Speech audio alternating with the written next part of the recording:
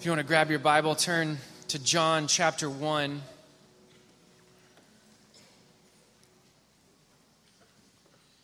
So glad you're here with us on this Easter Sunday.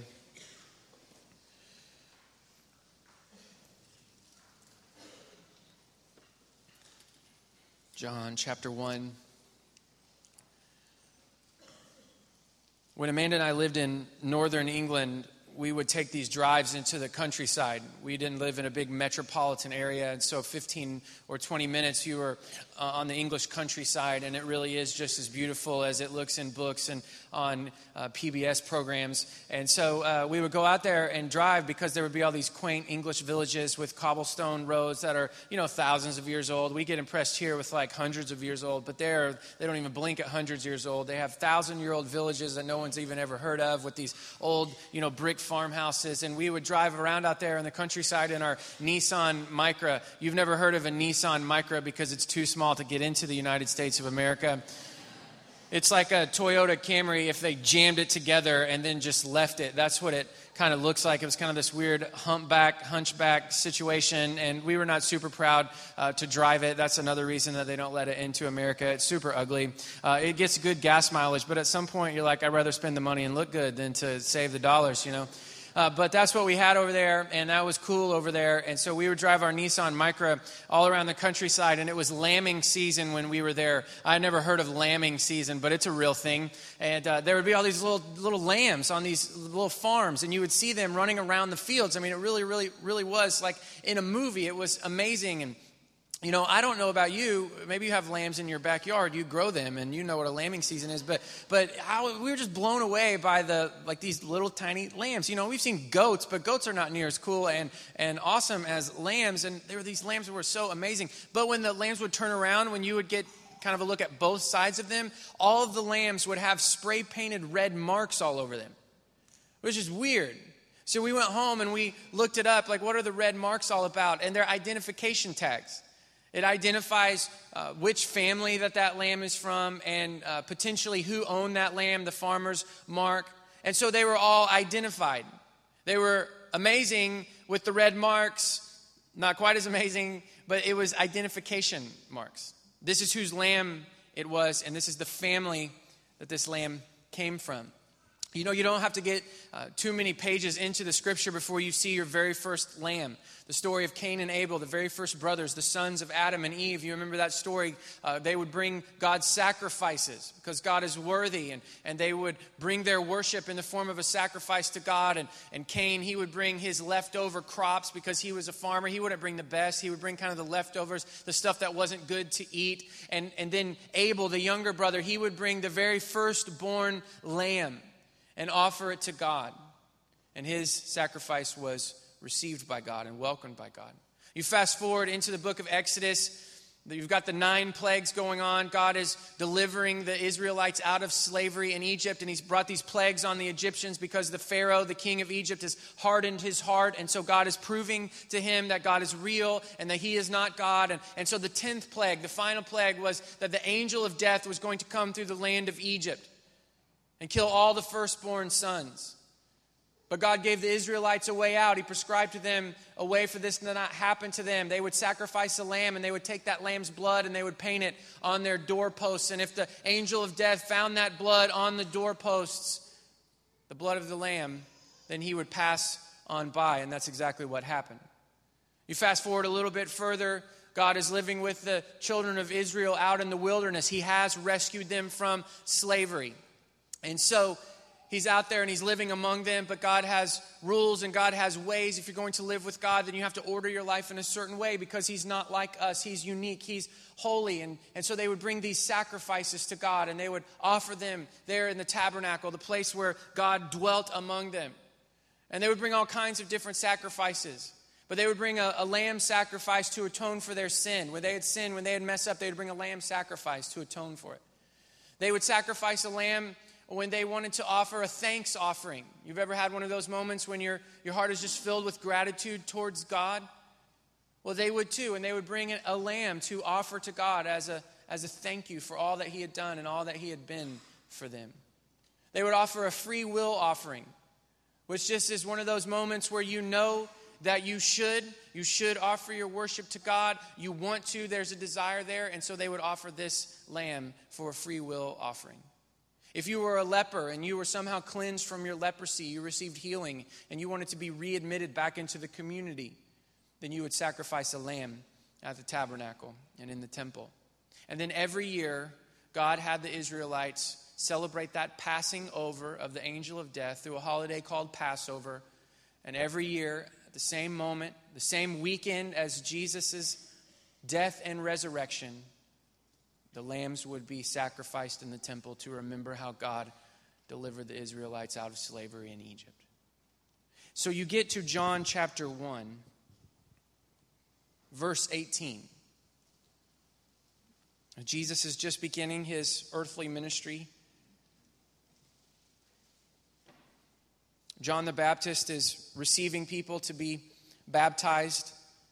And this is what it says in verse 20. The next day he, that's John the Baptist, saw Jesus coming toward him and said, "Behold, the Lamb of God who takes away the sin of the world." Now, if we had not just gone through the Old Testament, that may have just kind of washed over you. Like, oh, Lamb of God, that seems like a nice metaphor. But when you see what lambs were used for in the Scripture, it takes on a whole new meaning. Lambs don't just show up in the Bible for no purpose. They're usually sacrificed. So when John says, "Behold, the Lamb of God," that means something.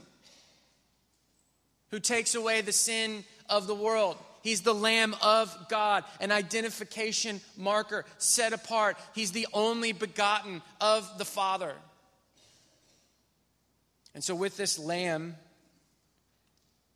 let's read the crucifixion and the resurrection story. Matthew chapter 27.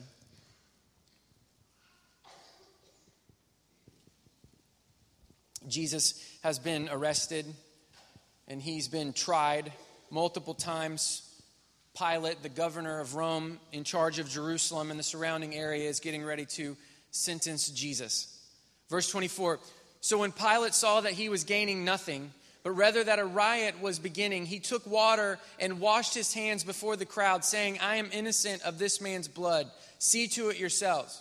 So Pilate, if you read history, he's one of the most vicious, vindictive, violent men who has ever lived, who has ever reigned in any way. And even this man does not want to crucify Jesus because he believes that Jesus is innocent.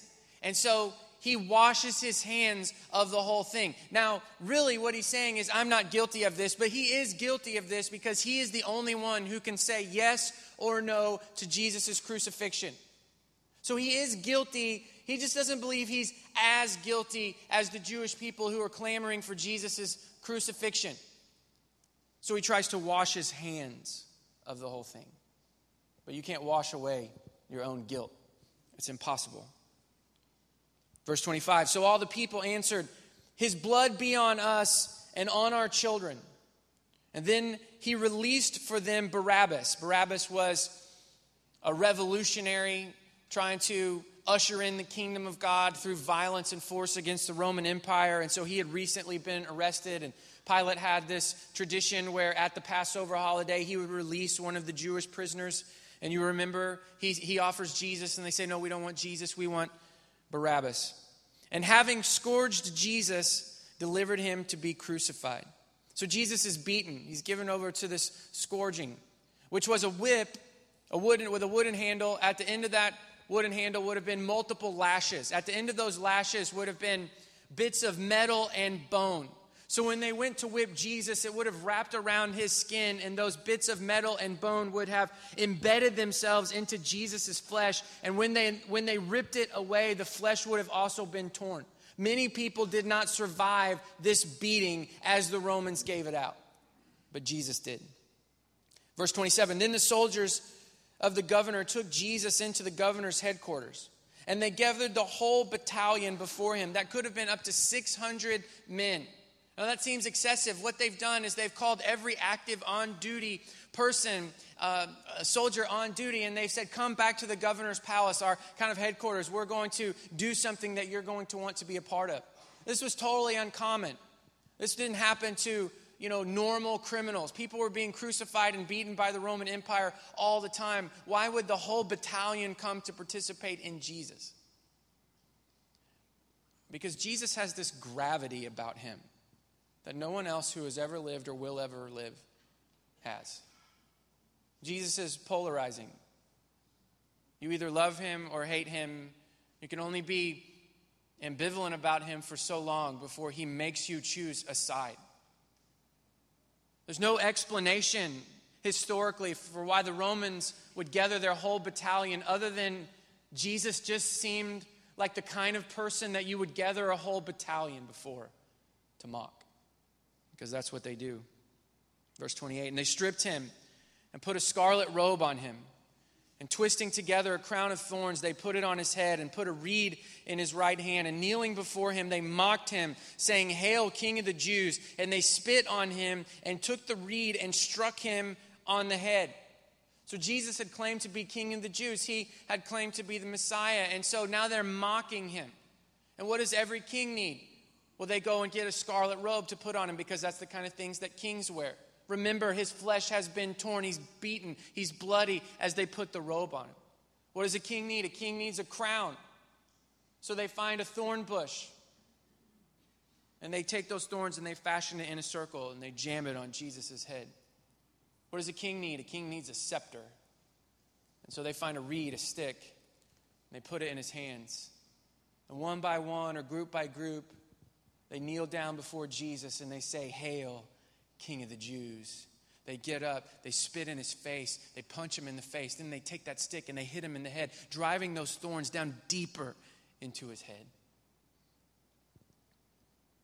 Verse 31, and when they had mocked him, they stripped him of the robe and put his own clothes on him and led him away to crucify him.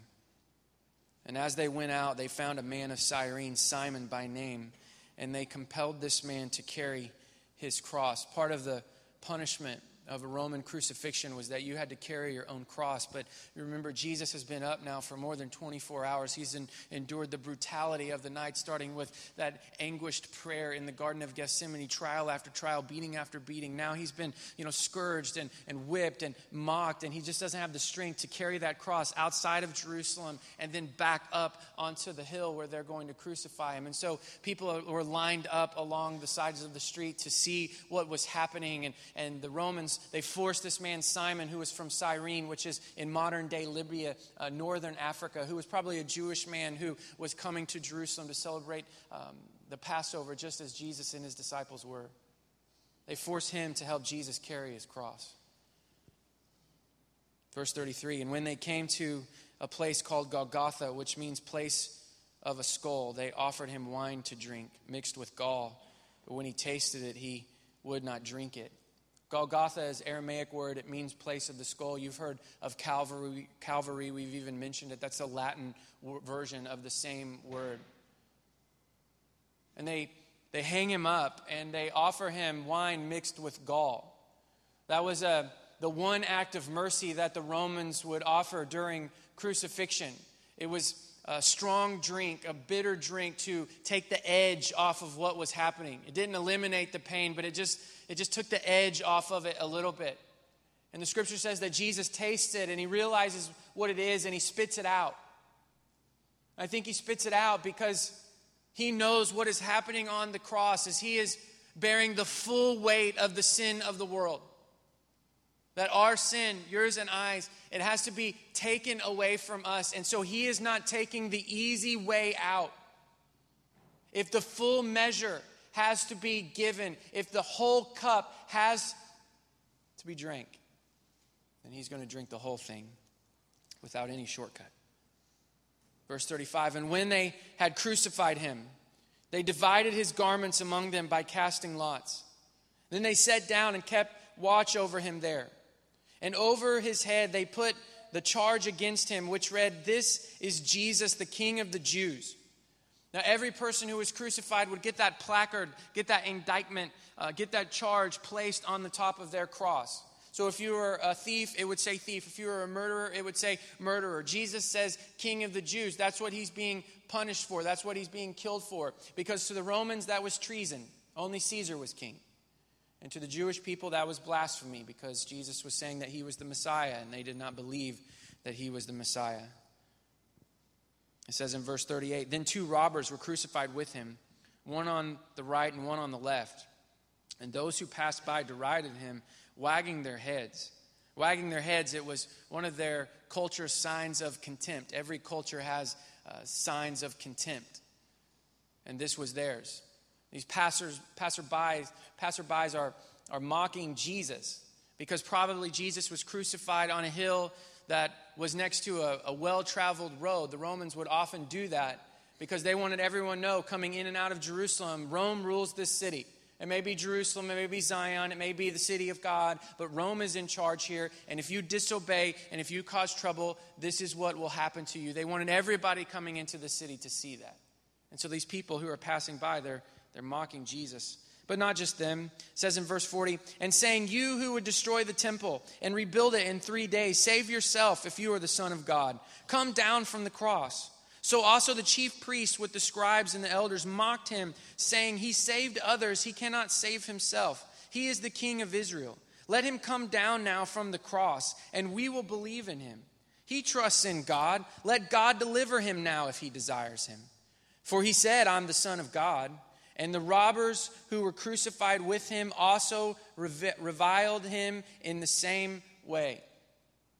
So you've got all these people mocking. You've got the passersby mocking. You've got the chief priests mocking. You even have the 2 criminals on the other sides of Jesus mocking him. And what are they saying? Hey, if you're who they say, if you are who you said you are, and all these other people said you are, then surely you can come down off the cross on your own. See, they think it's weakness and a lack of authority that is keeping Jesus on the cross. But the truth is it's not weakness, it's resolve that keeps him there. You remember in the Garden of Gethsemane, just a few pages before this, Jesus is being arrested, and Peter, one of his disciples, pulls out a sword and starts swinging. And what does Jesus say to him? He says, Peter, put your sword away. Don't you think that at any moment I could call down a legion of angels to come and protect me? We remember back in the Old Testament in the book of Joshua where Jesus appears pre-incarnate to Joshua right before the battle of Jericho. And Jesus comes as the commander of the Lord's army. Jesus has more than enough authority to get himself off the cross. It's not weakness that keeps him there. It's resolve. He knows what has to happen. And so that strength is what keeps him there. Verse 45, now from the 6th hour, that's noon, there was darkness all over the land until the 9th hour, that's 3 p.m. And about the 9th hour, 3 p.m., Jesus cried out with a loud voice, saying, Eli, Eli, lema sabachthani. That is, my God, why have you forsaken me? Now, Jesus is quoting Psalm chapter 22. What does it mean that God has forsaken Jesus? Seems like the last person that he would forsake would be his own son, Jesus, who never sinned against him. What does it mean? We remember back in the Garden of Gethsemane, Jesus is praying with great anguish. In fact, he's praying with such anguish that he's sweating drops of blood. And what does he pray? He says, Father, if it's possible, let this cup pass from me. Meaning, if there's another way to redeem humanity, if there's another way to take away the sin of the world, let's do it the other way. Let this cup pass from me. Don't make me drink from it. But then he says those powerful words, but not what I want, but what you want. Not my will, but your will be done. What is happening when Jesus says, my God, why have you forsaken me? Is God is letting his will be done. My daughter Annabeth recently turned 4. And when you turn 4, your doctor's office gives you a birthday present of 4 shots. I don't know if you've had a shot recently. They don't look that painful when someone else is getting them, but when you get them, they're super painful. I had to get a shot just a few weeks ago, and so I was well acquainted with their sting. And so we go to the doctor for Annabeth's 4-year checkup where she's going to get these 4 shots. And the doctor, who's a very sweet, kind of mild, soft-spoken lady, she says, I hate these appointments, these 4-year-old appointments. And so I schedule all of them for at the end of the day so I can do the checkup part, and then I can go home because I don't want want to be here for you know what is coming. And I thought that was kind of odd. Like even a doctor, would think that this is such a horrific experience that she has to go home early. And so they do the checkup and everything is great. And the doctor leaves just like she said. She was true to her word. And so the nurse goes and, gets the shots prepared. And this is when we have to tell Annabeth, because we have not told her what is coming. We're going to sneak it up on her at the last minute, as all good parents do. And so we say to Annabeth, hey, sweetheart, you're going to have to get shots, just a few, 4. And it's going to sting a little bit. It's going to hurt just a little bit. It's going to be a bit of a pinch, but you're going to be fine. It's medicine. It's going to help you. It's going to keep you from getting sick. Your brother had to do this when he turned 4. And listen, he didn't cry at all. He was amazing, which is true. He didn't cry at all. I think he bit his tongue in half, but he didn't cry, which every man knows in here. That's what you would rather do. You'd rather bite your tongue off than cry in public. And so, Jackson did it, and then we started listing out all her little friends who had already had it, and it's going to be fine, and we're going to do this, and we're going to take you to Target afterwards, and you're going to get a sticker from the doctor. It's going to be great. And she's encouraged. We give her a little bunny rabbit, and we're ready for this. The nurse comes back in with the syringes on the tray, which is kind of like, don't, seriously, on a tray, like it's something to be proud of, like put them in your back pocket or something, sneak those out at the last minute. But when Annabeth sees her walk in with the shots on her metal tray, you can see all the strength and resolve draining out of Annabeth's face. And so the nurse says, okay, lay her down. And so we lay her down, and it was go time for Annabeth. She started screaming like I've never heard in my whole life. There was people who awoke from surgery at the hospital next door from her screams. It was horrific in every way. And she had not even started yet. She was just, wiping it off with the little alcohol thing. And my job as the dad, was to lay on her chest and hold her there. And she's just screaming. I mean, like I've never seen her scream. Just wailing. And my job is to let it happen. Because that's what had to happen. Jesus is crying out, my God, why have you forsaken me? Now remember, Jesus, he's God. Yes, God in flesh, 100% God, shared essence, God from God, light from light. Yes, but he was 100% humanity, just like you and I. And so imagine yourself on the cross, knowing that there was somebody who could rescue you. There was somebody who could make it stop. And his humanity is crying out, where are you? But it's the Father's job to let it happen. Because this is what had to happen. And then look what happens next. They say in verse 47, and some of the bystanders hearing it said, this man is calling Elijah. Elijah is similar, Elijah, to Eli, and so they're just mocking him. Elijah was believed to come back to introduce the Messiah to Israel. Elijah had been dead for hundreds of years, but there was just a common belief that he was going to kind of resurrect or come back and let Israel know, hey, this is the Messiah. And then Elijah was going to accompany and assist the Messiah for a few months. There was that kind of common belief. But here they're just mocking Jesus. Oh, finally now at the end, maybe Elijah is going to come. Verse 48, and one of them at once ran and took a sponge and filled it with sour wine. That was probably the common wine of the Roman soldiers who were there. And put it on a reed and gave it to him to drink. But the others said, wait, let us see whether Elijah will come to save him. And Jesus cried out again with a loud voice and yielded up his spirit. So imagine this, men. Jesus has been up for 24 hours, beaten within an inch of his life, mocked, crucified, suffocating on the cross.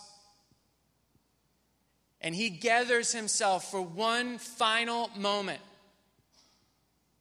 And he lets out a shout with a loud voice. Jesus doesn't just whimper on into death.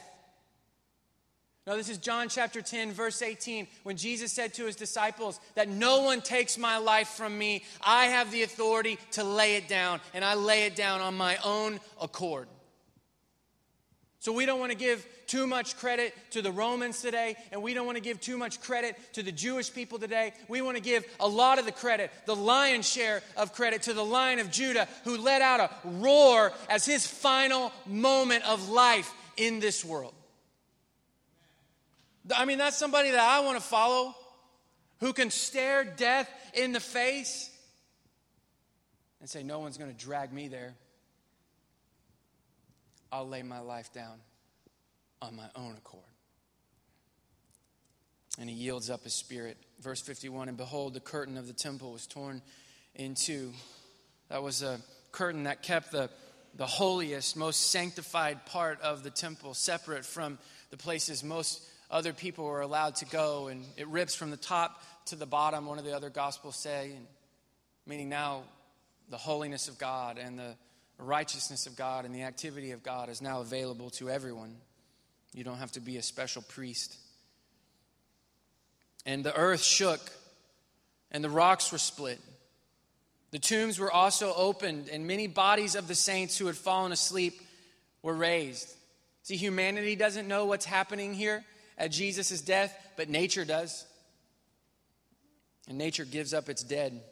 And coming out of the tombs after his resurrection, they went into the holy city and appeared to many. When the centurion and those who were with him, keeping watch over Jesus, saw the earthquake and what took place, they were filled with awe and said, truly this was the Son of God.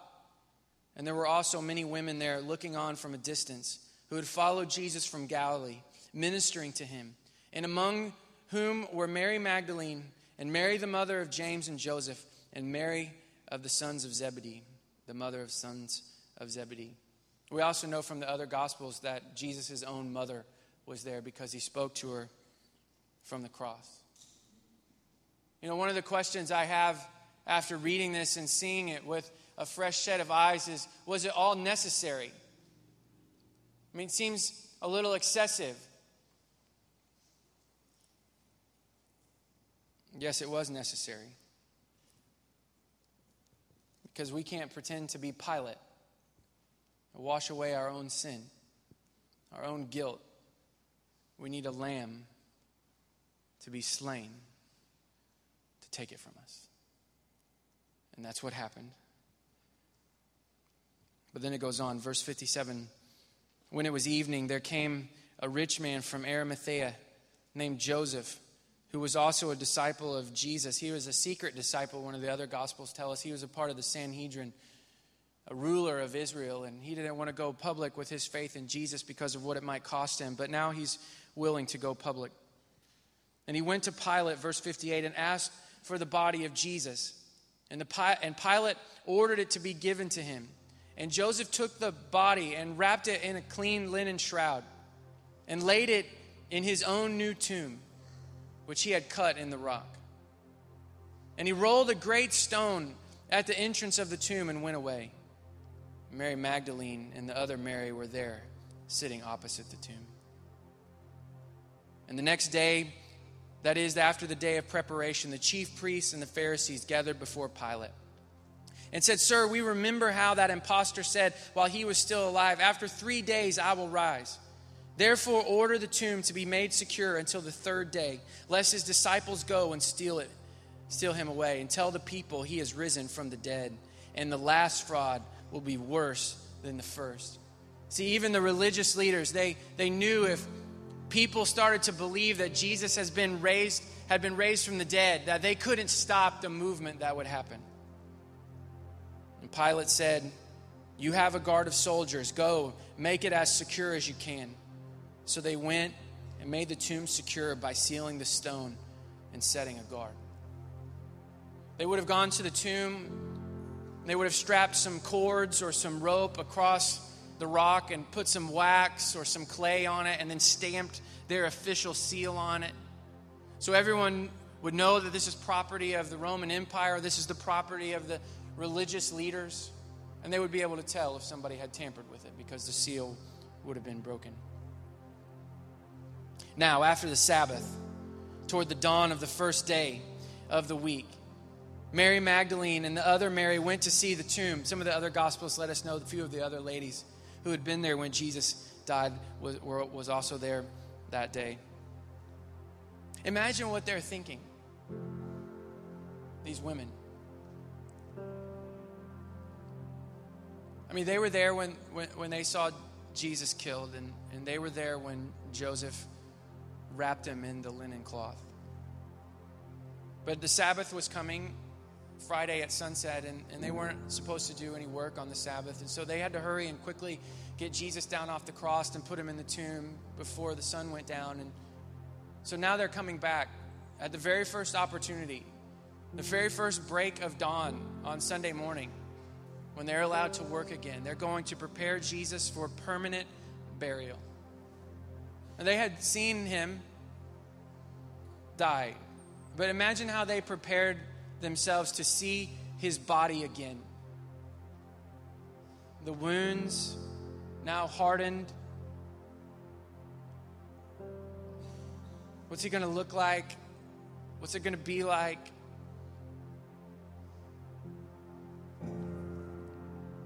And behold, there was a great earthquake, for an angel of the Lord descended from heaven.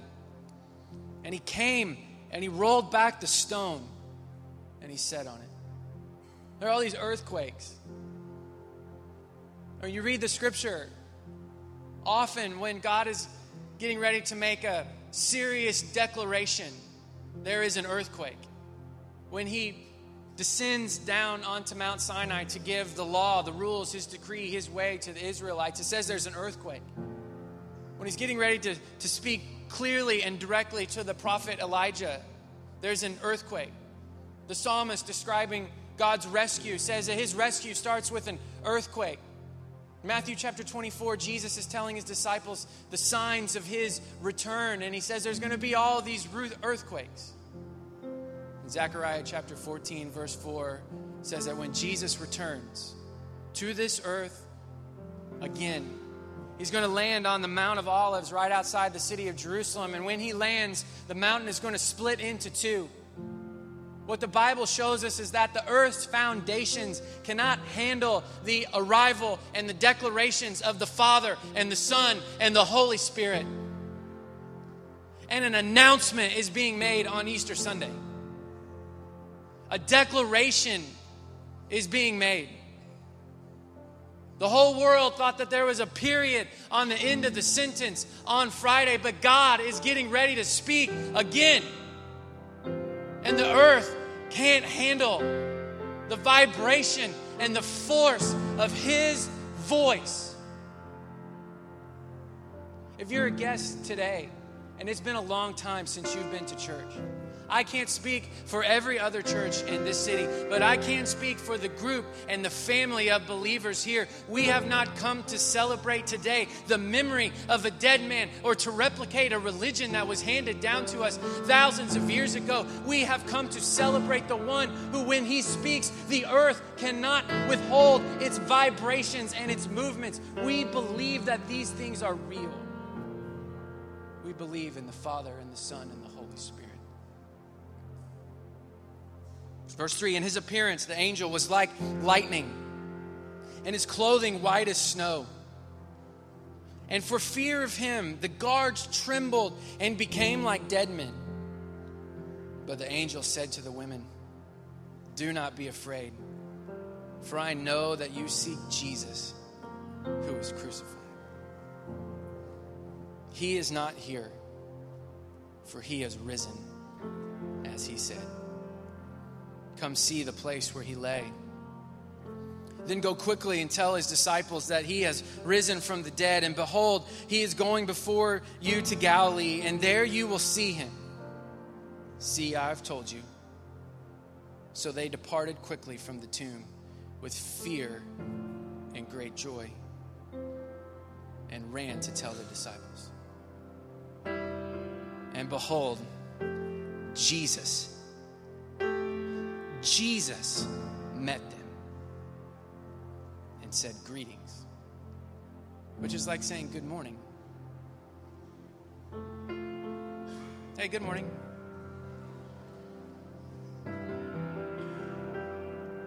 You sleep good? Good morning.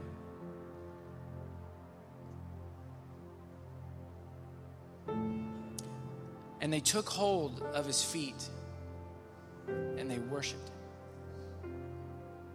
Now, we can't get into the minds of these women, but we can speculate.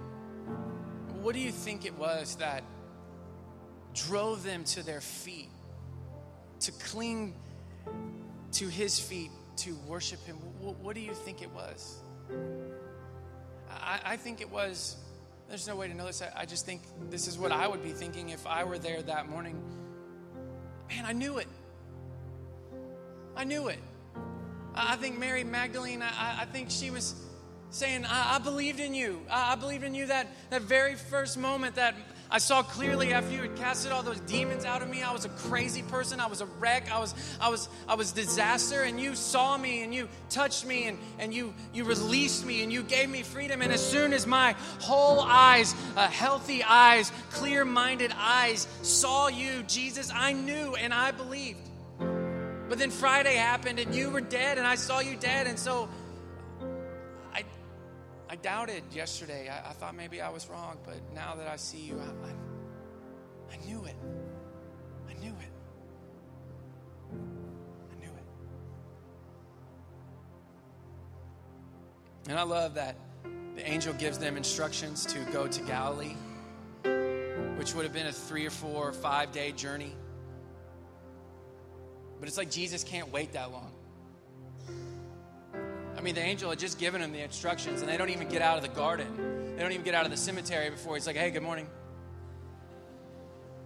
I love it that he was as excited to see them as they were to see him.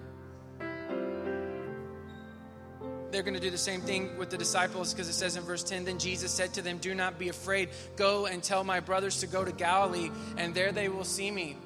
But he's not going to be able to wait till Galilee to show himself to the disciples either. Right now, at this very moment, they're gathered in this upper room, terrified and unbelieving, and he's going to walk right into the middle of the room and say, good morning, peace. This is Jesus. The story of Jesus is a story of sacrifice. He is the Lamb who was slain. He is the Lamb of God who takes away the sins of the world. He sacrificed his life. His story is a story of sacrifice, but his story is also a story of victory. Because it wasn't a period at the end of the sentence on Friday. There was a new sentence coming, and the new sentence says, he is risen. He's alive forevermore. And to understand Jesus, you have to understand these two things, that he has sacrificed for you, but he has won. He is victorious. I want to end this morning by all of us turning in our Bibles to Revelation chapter 5 so we can see these two things next to each other.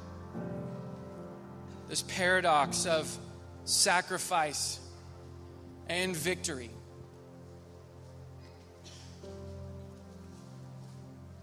The book of Revelation is a vision that the Apostle John gets of the things that are to come, of heaven, of eternal life, the end of the world.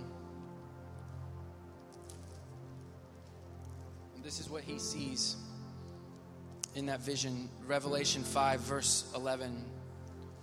Then I looked, and I heard around the throne, and the living creatures and the elders, the voice of many angels, numbering myriads of myriads and thousands of thousands, saying with a loud voice, worthy is the Lamb who was slain, to receive power and wealth and wisdom and might and honor and glory and blessing.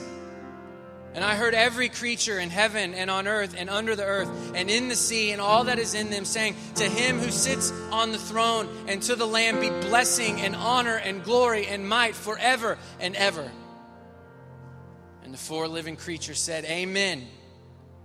And the elders fell down and worshiped. This is Jesus, the Lamb who was slain, who is worthy to receive all the blessing and all the honor and all the strength and all the might and all the glory and all the fame. This is Jesus. Always sacrificing. Always victorious. And as his followers, we carry those same things too. We take the name of the resurrected Son of God to our city by sacrificing, by bending our knees before the world, to serve in the same way that Jesus served his disciples by washing their feet at the Last Supper. But we serve and we sacrifice not to earn victory, but because of victory. Because his resurrection is our resurrection. Because while we were still sinners, the Lamb of God took away our sin. This is Jesus. And if you today say, well, I didn't know that was the Jesus. Like, I didn't know that was Jesus. I thought Jesus was like a church Jesus, and I thought Jesus was like a humble teacher Jesus, or I thought Jesus was like a political party Jesus, or I thought Jesus was just another among many religions. But if you see Jesus clearly today, and you want to give him your life, you want him to take away your sin, it's possible. Romans 3:23 says that your sin needs to be taken away. Because it says, all have sinned and fallen short of the glory of God. You and I, we can't be Pilate today. We can't just wash our hands of our own guilt and pretend like it didn't happen, or that somebody else's guilt is bigger than our guilt, or the things that they've done wrong are way worse than the things that we've done wrong. We can't look at our guilt and say, well, that's not really guilt. That's just the way I am. That's just the way my culture is. That's the way everybody is. That's the way I was born. No, guilt is guilt. And if you're not a follower of Jesus today, what are you going to do with your guilt? You're going to spend your whole life trying to scrub it off? Maybe thinking coming to church, being around people who don't seem as guilty as you will somehow alleviate your guilt, or start trying to do things that you'll get credit for to kind of undo some of that guilt. What are you going to do with your guilt and sin? The Lamb has come to take it away. Romans chapter 6, verse 23 says that the wages of sin is death, eternal death, everlasting on into the future death. But the gift of God is eternal life in Jesus Christ our Lord. Romans chapter 10, verse 13 says, whoever calls on the name of the Lord will be saved. And if you need to be saved, if you need the Lamb to take away your sin, then call on the name of the Lord. Why don't you bow your heads with me? And just the spirit of prayer, our prayer ministry team is going to come and take their places up here in front as they do every week. If you're ready to call on Jesus and give your life to him, there's no better Sunday than on Easter Sunday, his Sunday. Then pray this with me. Jesus, I believe that you are the Lamb of God, and I need you to take away my sin. I put my faith in you. I put my trust in you. I believe in your death and your resurrection. Save me from my sin. If you prayed that with me this morning, just in a spirit of prayer, you can know that God has heard your prayer and he has answered your prayer. And in the same way that Jesus has been resurrected, you too have been resurrected. You've gone from death to life. In Jesus' name.